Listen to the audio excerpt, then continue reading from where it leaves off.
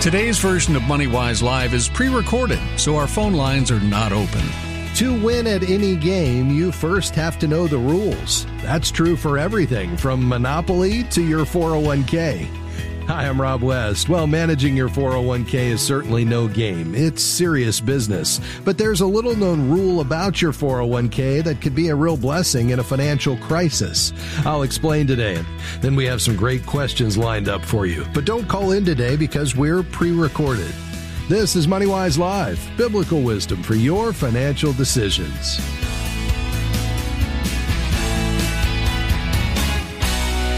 Okay, if you have a 401k retirement plan, you know it's filled with rules that most people aren't fond of, but the one we're talking about today is an exception. It's the so-called Rule of 55. Normally, you're not allowed to withdraw money from your 401k without incurring a 10% penalty until you reach age 59 and a half. But the Rule of 55 is a special IRS provision that waives the penalty once you reach 55 or older.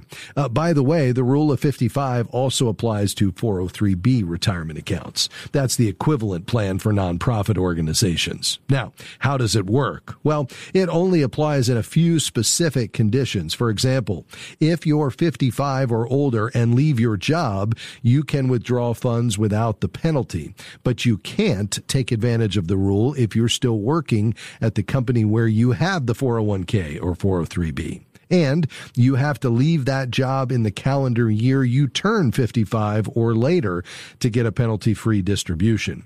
But if you're a public safety worker, such as a police officer, firefighter, or even air traffic controller, the rule actually kicks in at age 50. If you lose or leave your job before the eligible age, you miss out on the rule entirely. You won't be able to take a penalty-free withdrawal until you reach the usual age of 59 and a half.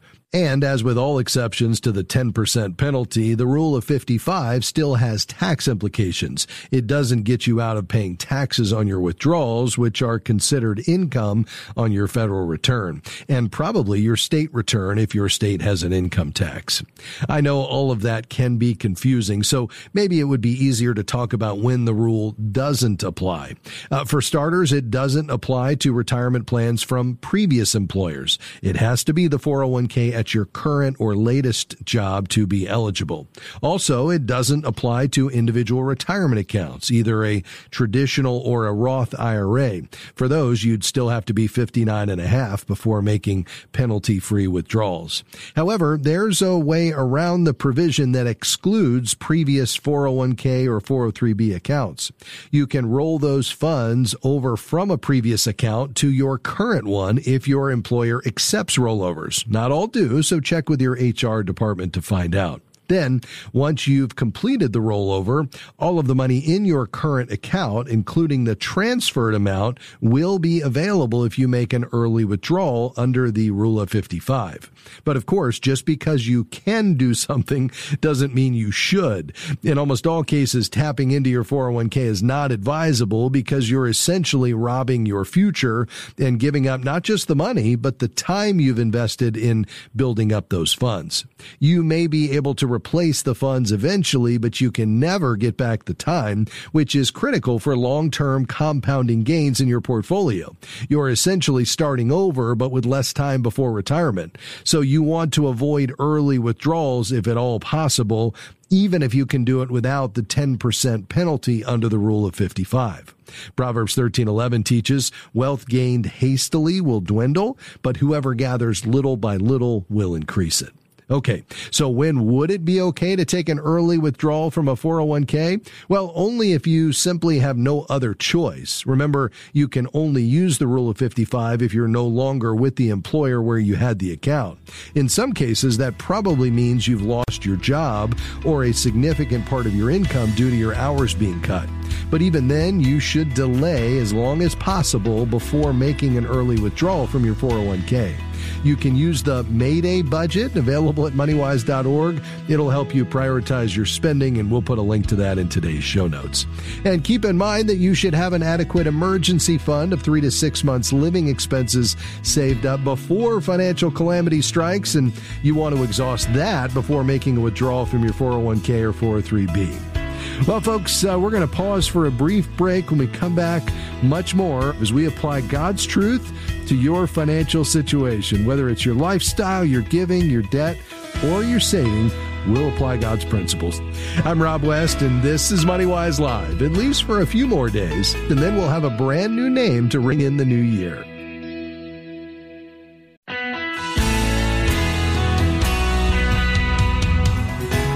It's great to have you with us on MoneyWise Live today, but unfortunately, today we're not live. We're pre-recorded and therefore won't be taking your calls. However, we've lined up some calls in advance that we think you'll find helpful, so stay tuned and enjoy the rest of the program.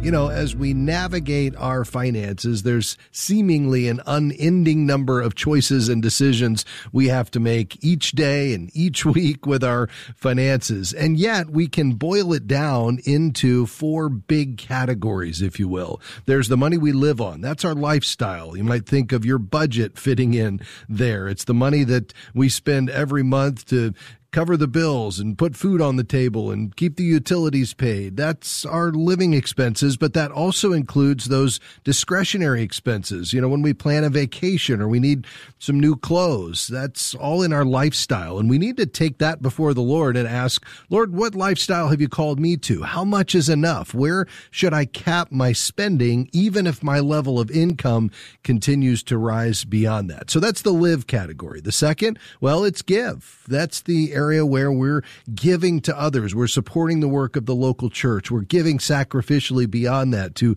people in need on our path, or to ministries connected to our hearts doing great work in the name of Jesus in our local communities and to the ends of the earth. So we've got live, give. There's 2 more, owe and grow.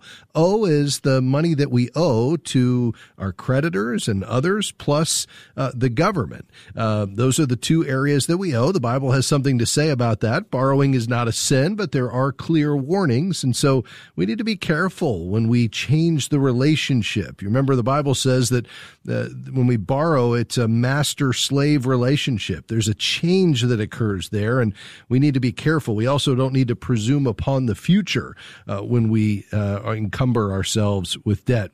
So it's live, give, owe, and then finally grow, the money that we're saving for the future. That might be on a short-term basis, what we call an emergency fund, or it could be for the longer term as well, which is, we most commonly think of retirement savings when it comes to our long-term savings.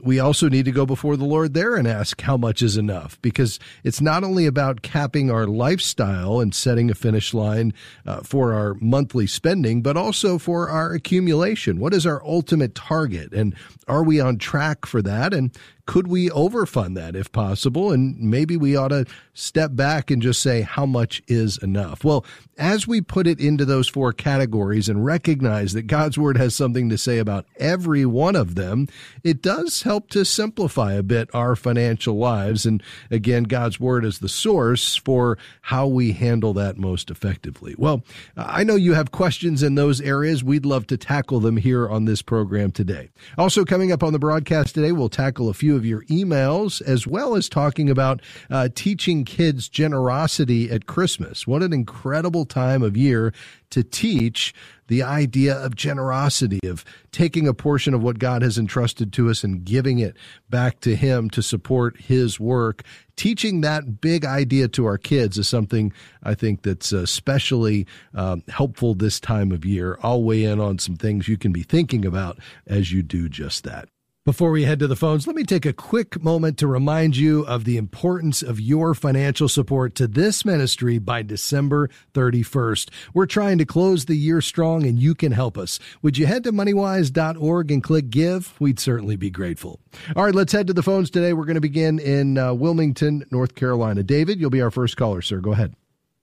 Yeah, hi. I'm wondering about gold-backed currencies, and is that something to pursue, or is it something or like gold and silver, purchasing gold and silver offline or online? to hedge against the deflating dollar.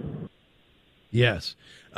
So tell me how this would fit into your overall investment strategy, David. Are you thinking about taking a portion of what you were putting in maybe to a stock and bond portfolio for long-term savings and diverting it to gold? Or would this be in addition to your retirement savings that you're doing through work? Kind of where does this fit into your financial plan in your mind?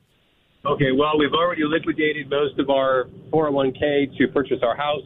So, because the market seemed very uncertain, so we did purchase our shelter. But it's more really as to do with liquidating remaining emergency fund money, a couple $1,000 to buy at least half of that money to go towards gold and silver tangible assets. Yeah. You know, I'm not a fan of that, David, and let me tell you why. You know, when you think about gold, yes, it's a store of value. It is a hedge against a falling dollar and inflation, although it has not performed quite the way we would have expected in these uncertain times we find ourselves now. And because it can't generate an income, you've got the storage issues. You've also got the markups from the dealers on the buy and the sell.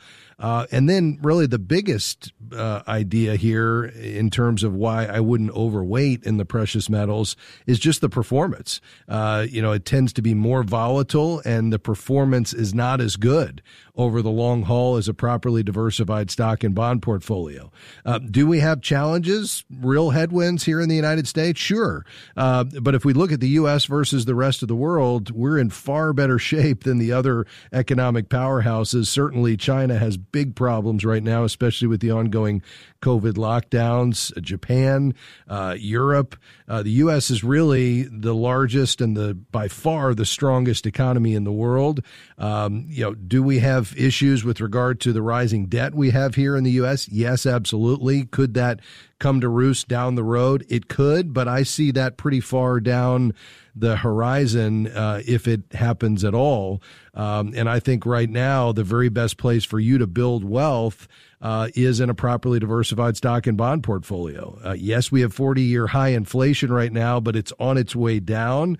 And the U.S. in terms of strength, both with the corporations that you would be investing in here, as well as the sheer amount of money, now more than $1 trillion or $2 trillion on the sideline of this market, ready to come back in when we get an indication that the Fed is done raising interest rates. I think you'd be missing out on a pretty significant turnaround in this market once we see that the recession is either past us or it's not going to happen at all. So for that reason, I maintain the position that for your long-term money, I would have that invested in a stock and bond portfolio with no more than a 5% allocation to gold and the precious metals, certainly no more than 10% because for the reasons that I mentioned. With your emergency fund, I would keep that liquid. And if you're buying physical gold, whether that's, you know, gold coins or bars, very difficult to convert that to cash to be able to cover an unexpected expense, which is really by definition what that emergency fund is for. So for that reason, and again, you're the steward, so you need to make this ultimate call, but my just take on it is I'd rather see you have, your emergency fund in a high yield savings account ready and liquid. And I'd rather see you have your long-term investment dollars, in a stock and bond portfolio with an allocation to gold, but probably through an exchange traded fund, which is like a gold tracking fund as opposed to the actual physical gold. Give me your thoughts though. Well, I've arrived at my doctor's appointment, so I kind of have to go. But okay. The final thoughts are we're keeping our emergency fund in cash available, yep. And we are looking at possibly purchasing in on gold-backed currency, which was part of my first question. And I'm not exactly sure where to get it or if our country is heading in that. But if it is, I'd like to get in on some of that. Yeah. Yeah, you're not going to see that here in the U.S. anytime soon. I'll let you go. I've also got to hit a break, but I'll give you further thoughts on the other side of it. We'll be right back. Stay with us.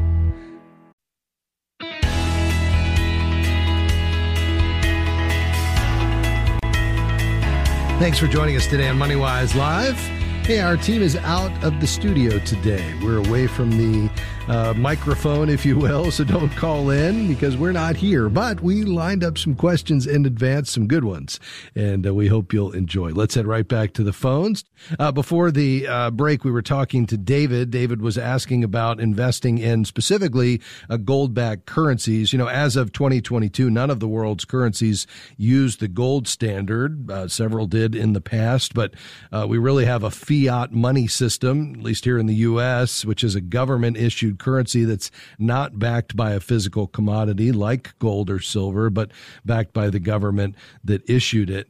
When we look at just the long-term performance of gold, for instance, it's down 7% since last December, a year ago. Now, you might say, well, that's better than the market, and that's true, but keep in mind, we talk a lot about how it's a store of value and it's a fear trade, and there's certainly been a lot of fear and uncertainty as of late, and perhaps it hasn't performed quite as well as many would have expected in this season. Certainly, over the long haul, the performance is not there in terms of versus a stock and bond portfolio, which is why I would say it really should be just about a 5% allocation to a typical portfolio, in my view, as we're thinking about our long-term kind of serious money for really offsetting the costs that we have in retirement not covered by Social Security. But David, appreciate you being a part of the program, sir. God bless you, and feel free to call back anytime. Let's head to Tennessee. Joe, you'll be next up. Go ahead, sir. Yeah, this is Joe, and thank you for taking my call. Sure. I'm a 62-year-old laborer. I have no bills or and I don't owe anybody any money or anything, and I do tithe accordingly, and I don't have any retirement. My job just started offering a 401k, so this is all new to me. I have no earthly idea what I'm even getting into. Sure. And could you explain to me what questions I should ask? Yes. Or anything relating to that? I'd be happy to, Joe. Give me a sense of what your thoughts are just in terms of your future work. How long do you expect to work? Is this a job that physically you'd be able to continue for some time? What are you thinking in that regard? Well, I work for a auto parts company. Okay. Store. And, I could see me doing it probably for the next 5 or 6 years, 7 maybe. Okay, very good. And, you've obviously put yourself in a position where you're completely debt-free. I love that idea. That's going to allow you to keep your lifestyle as modest as possible. I think when it comes to retirement, what you need to be thinking about is ultimately what would your expenses look like in retirement. Now, I would say, according to Scripture, and just as we think about the way God has designed us to be workers even before the fall, our calling doesn't have an expiration date. I don't believe that God's design for us is to work to 65 and then retire to a life of leisure. It doesn't mean we can't slow down, spend more time with the kids, maybe do a bit more travel, but God's calling on our life should continue out throughout the whole of our lives. But we do recognize there may come a season where we're being diverted away from paid work, either because we can't do it any longer or because God has called us to something else. And so we should be saving for the future so we can fund our expenses in that season of life. Now, when most folks reach retirement, David, they live on somewhere between 70 and 80% of their pre-retirement income.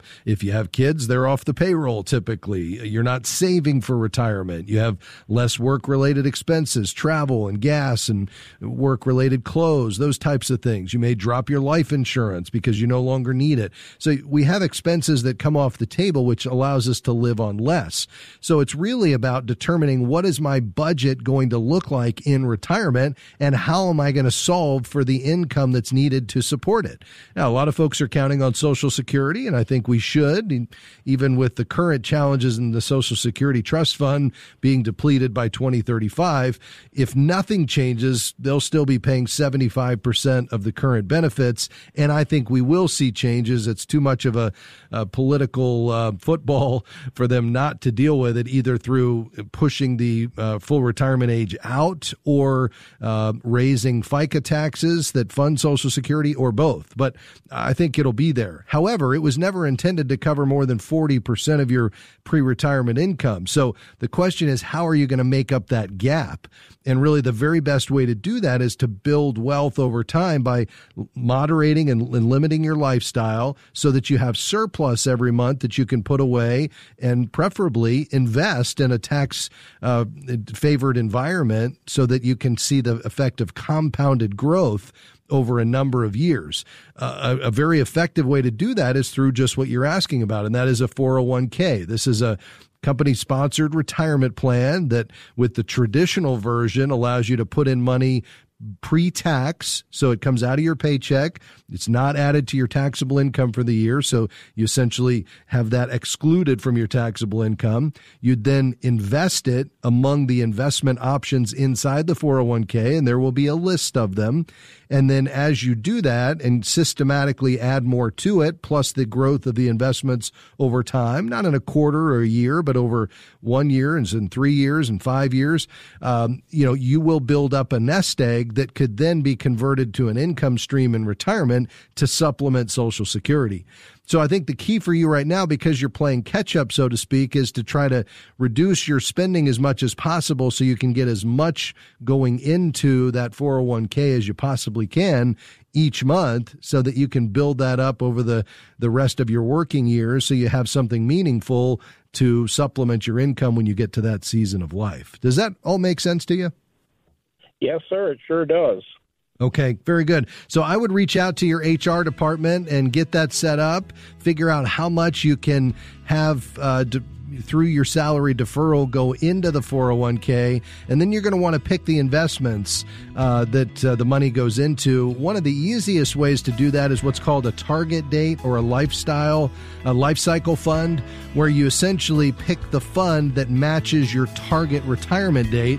And then they do all of the rebalancing and allocations in terms of how aggressive or conservative based on that retirement date.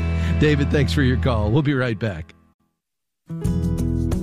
We are grateful for support from Eventide Investments on the MoneyWise program. Eventide's approach to values-based investing is grounded in the belief that humankind was created in the image of God, with intrinsic dignity, value, and worth. Eventide calls this investing that makes the world rejoice. More information is available at eventideinvestments.com. That's eventideinvestments.com. We are grateful for support from Sound Mind Investing in the MoneyWise program. For more than 30 years, they've been helping Christians reach their financial goals with step-by-step guidance for investors at every stage, from those just getting started to those getting ready for retirement. Through scriptural principles and practical suggestions, SMI offers financial wisdom for living well. More information, including the short video webinar on profit and peace of mind, no matter what's happening in the market, is available at soundmindinvesting.org. The Christian parent's best friend, MoodyAudio.com. MoodyAudio.com is loaded with high-quality Christian content that will engage kids of all ages. There's Sailor Sam. All right, let's get the rigging repaired, fellas. It'll give us something to do until that tug gets here. Nature Corner. What is an antler, Elmer? Well, antlers are living bones. And much more. At MoodyAudio.com, you can stream or download individual MP3s for free. Head to MoodyAudio.com. How do you reach people who call themselves Christian but don't know Jesus? Find out by reading The Unsaved Christian. Dean Insera was a cultural Christian. Today, he pastors a thriving church, and he wrote this book to offer starting points that lead to deeper conversations. You'll be equipped to confront cultural Christianity and lovingly share the gospel to the cultural Christians in your life. Cultural Christianity is a huge mission field in desperate need of missionaries. Get your copy of The Unsaved Christian at moodypublishers.com. God's Word is packed with life-changing wisdom about your finances, and MoneyWise is here to help you and millions of others learn to be wise stewards. As a nonprofit organization, we rely on help from MoneyWise patrons, supporters of this mission, to help us continue and expand our outreach. Has God provided financial answers for you through this ministry? If so, please consider becoming a monthly MoneyWise patron. Visit moneywise.org and click Give on the homepage. I'm Miriam Neff. And I'm Valerie Neff Hogan with Wise Women Managing Money. Reading Ecclesiastes, I'm reminded of C.S. Lewis' words, "If we find ourselves with a desire that nothing in this world can satisfy, the most probable explanation is that we were made for another world." King Solomon had it all, and his all was not his source of contentment. James 1:17 echoes this truth. Whatever is good and perfect is a gift coming down to us from God our Father. God gives us peace, happiness, and contentment all based on Him, not our efforts, as Solomon states so often, pursuing the wind. In the midst of year-end celebrations, may our greatest celebrating be of God's goodness and His gifts to us. This feature at wisewomenmanagingmoney.com.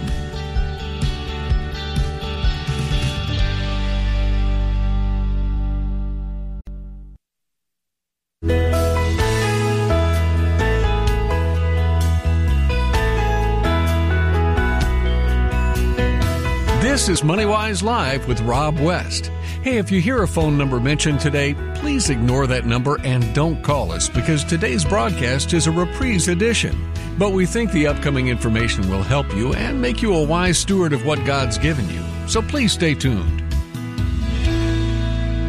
Let me remind you, as we head toward year end, we count on your financial support to continue this ministry, to help us finish the year strong and plan for our ministry activities next year. And so if you consider yourself a part of the MoneyWise family, perhaps you listen regularly to this program, we would invite you to be either a one-time or a monthly partner of ours. You can do that quickly and easily at moneywise.org. Again, that's moneywise.org. As a ministry supported by generous donors like you, we can't do it without you. So again, just head to moneywise.org and click the Give button. And if you could do that by December 31st, we would be grateful. Be sure you request a copy of Jim Newheiser's 31-day devotional entitled Money, Seeking God's Wisdom. It's what we were talking about in our opening segment of the broadcast today. I know it'll be an encouragement to you as you renew your mind and focus on the passages from God's Word that speak to money, more than 2,300 of them. You won't deal with all of them, but I know it'll be an encouragement to you, and it's our gift to you between now and the end of the year with any gift. Thanks in advance. All right, let's head back to the phones. To Kentucky we go. Hey, David, how can I help you, sir? Hi, Rob. Hey, I hate to ask you to go back, but about 20 minutes ago, you said there were 4 areas of how we spend our money, and I got pulled away halfway through that talk, and I know the first was living expenses, and the second was gifts.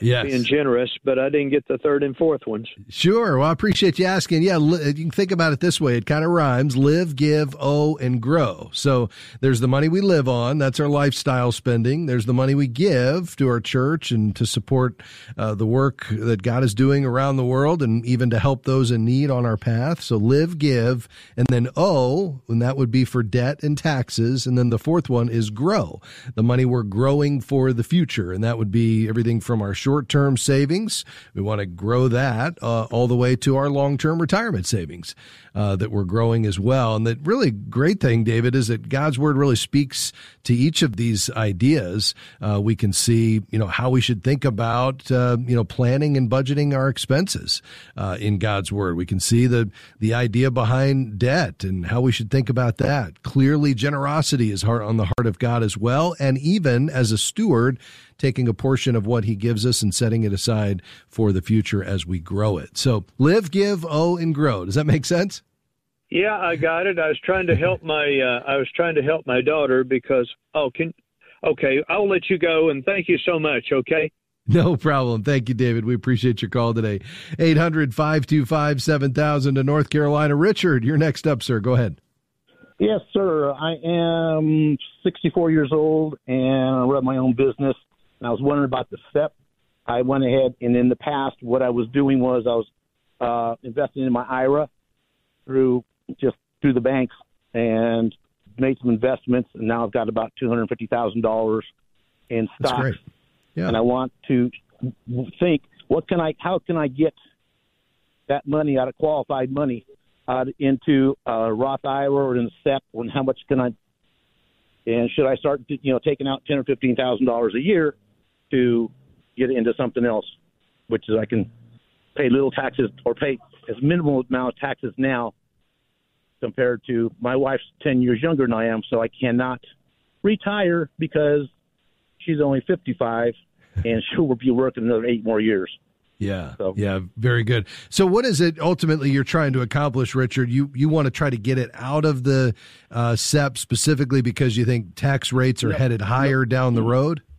Well, get it out of my regular IRA. I have not invested in the SEP yet, and I don't know what it is.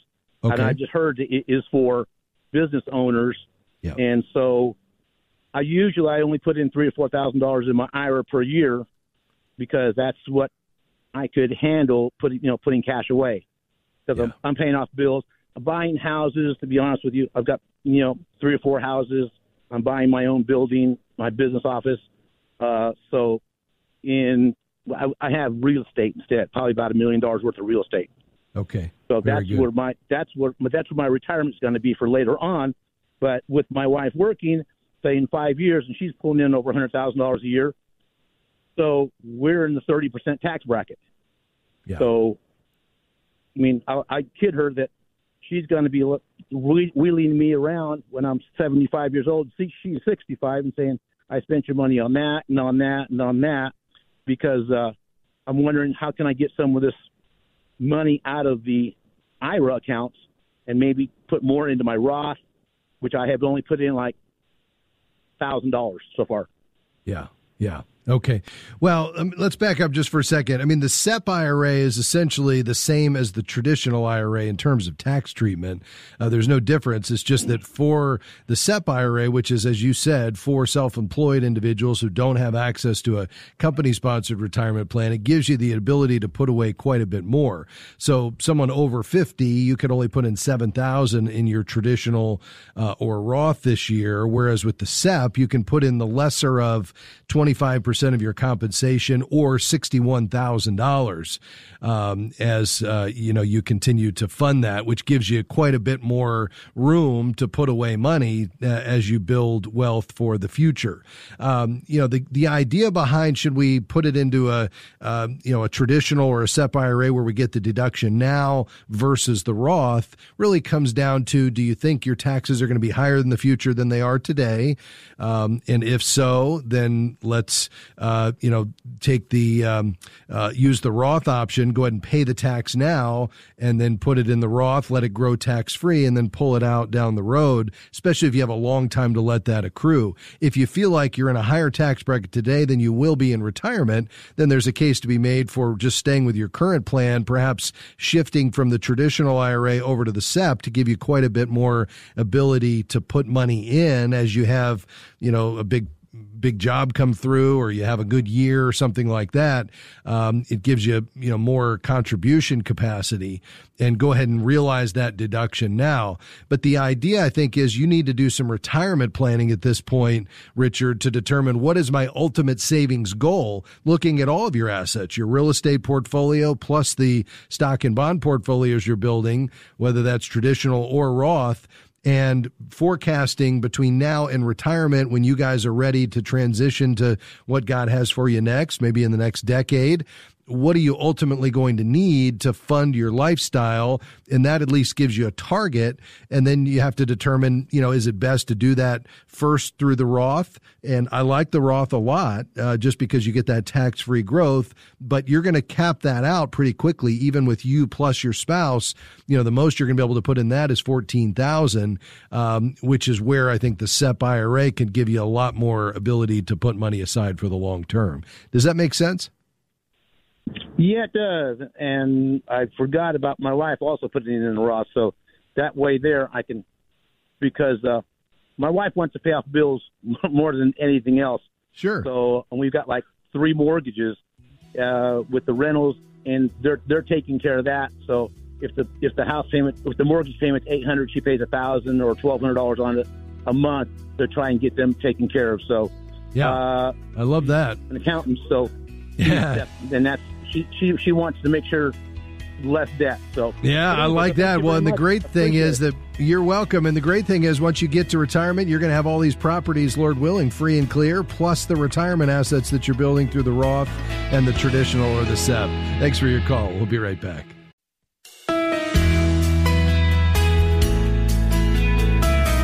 This is our final segment of a broadcast we previously recorded. Thanks so much for being with us today, and we hope you'll stick around and enjoy the rest of today's program. Let's head back to the phones. Another David, several Davids today, this one in Virginia. Hi, David. Go ahead, sir. Okay, so I'm a little overwhelmed listening to, your advice to all these people who have, I guess, gotten their act together through the years. My wife and I are both in our mid-50s, and we probably have, I'd say, about $6,000.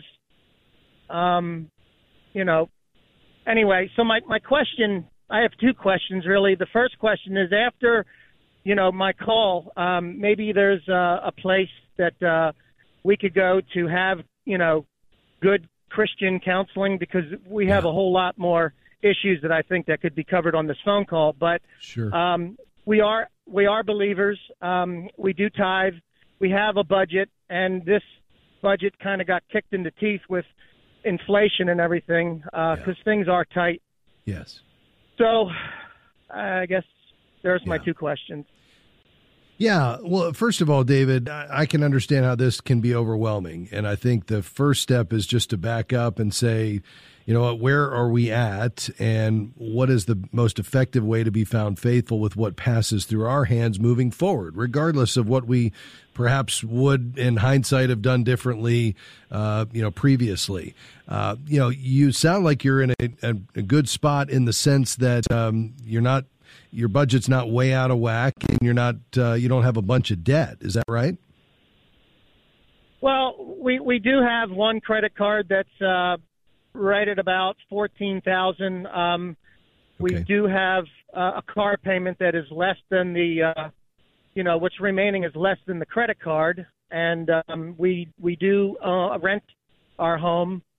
I don't think we have a lot of debt, no, and I would say that probably my wife's income and mine combined is probably around just over $100,000. Okay, all right.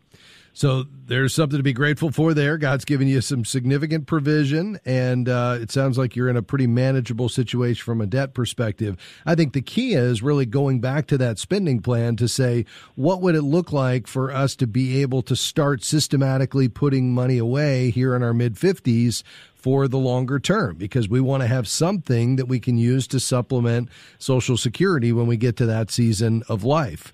You all being able to do that through either a company-sponsored retirement plan or an IRA would probably be the easiest way to go about that. Do you all have 401ks at work, David? I have Edward Jones, and my wife has something similar, and I would say that we both have about $4,000 to $5,000 in each tied up. Okay, very good. But you're not currently contributing. You're not currently contributing to those. Well, we are through our employers, and I wouldn't say that we are giving the max because sure. Yeah, we money's need to tight. also change our and the woman who advises us at Edward Jones. She was saying that there's a decent amount of money that's not accounted for. It's because we're allowing the IRS to take out so much in taxes, so we need to change that, and then it'll account for a certain amount of money. But yes, she also said that, I asked, here we are at 55, how much money should we have in our, saved away by now? And I think her answer was probably between the both of us, $300,000, which is $150,000 each, and we are. Yeah. It's a good thing the Lord restores what the locust has eaten.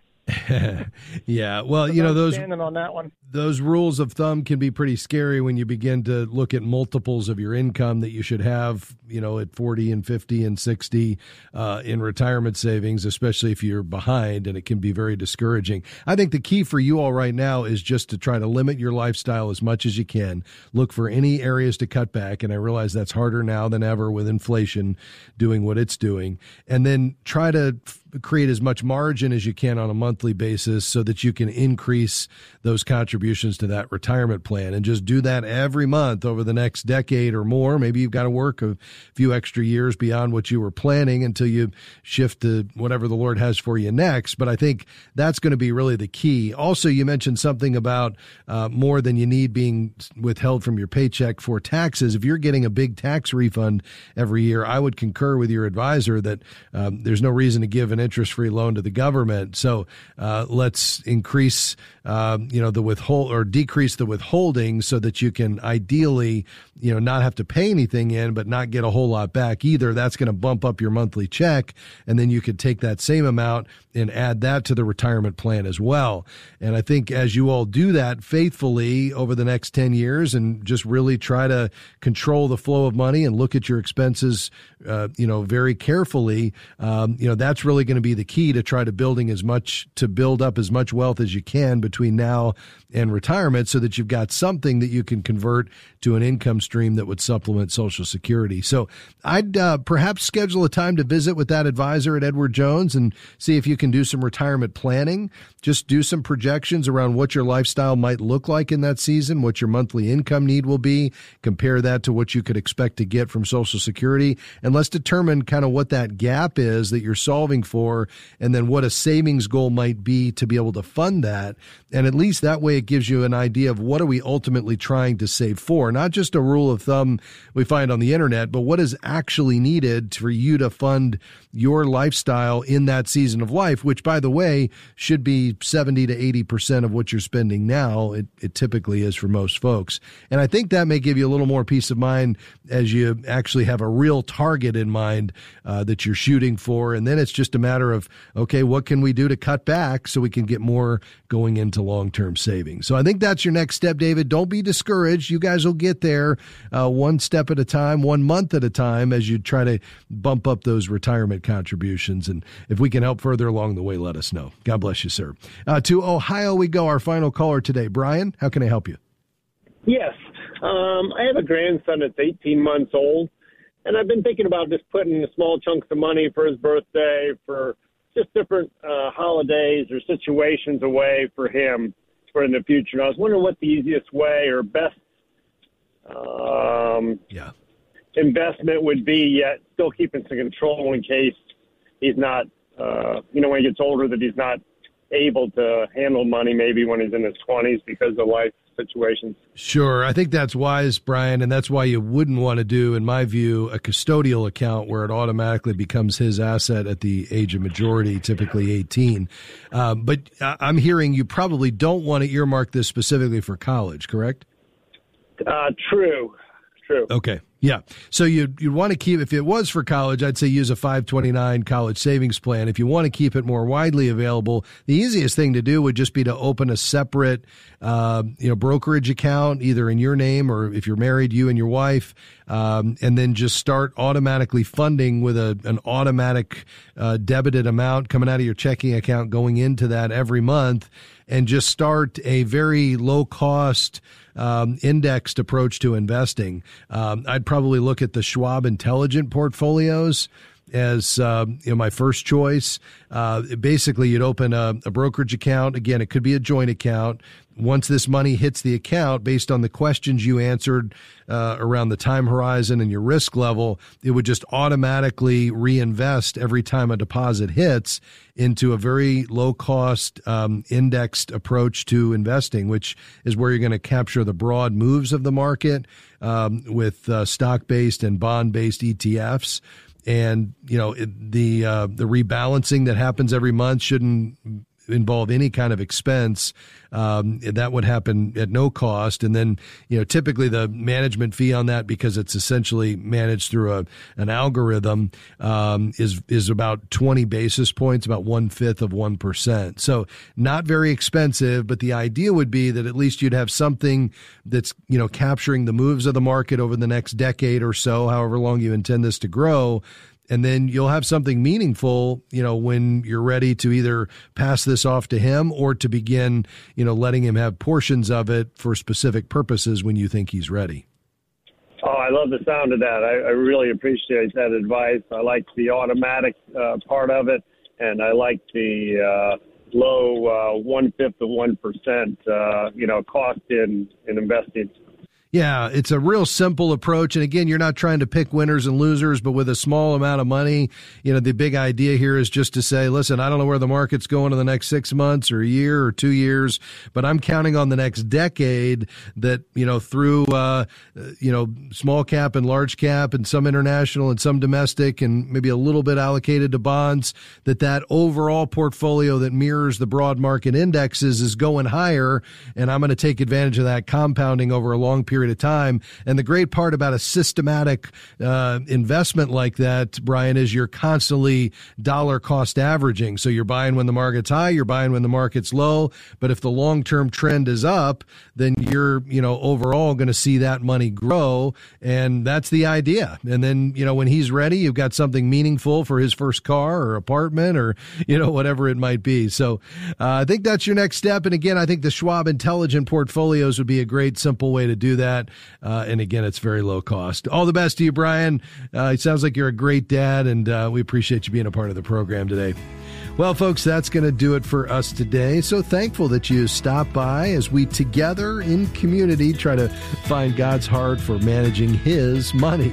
When we think about our role as steward, it's a high calling. We're money managers for the King of Kings. Well, it doesn't get any bigger than that. So we want to be found faithful, and we want to go back to his word so we understand how to go about that. Well, our team is essential to what we do here every day, so let me give them some thanks. I want to say thank you to Amy and to Courtney and to Melody and to Jim, the team serving us today, doing an amazing job pushing buttons and serving you as you call in and doing all the things that makes this show possible. MoneyWise Live is a partnership between Moody Radio and MoneyWise Media. That's going to do it for us, but I hope you'll come back and join us next time. We'll do it all over again. In the meantime, may God bless you. Bye-bye.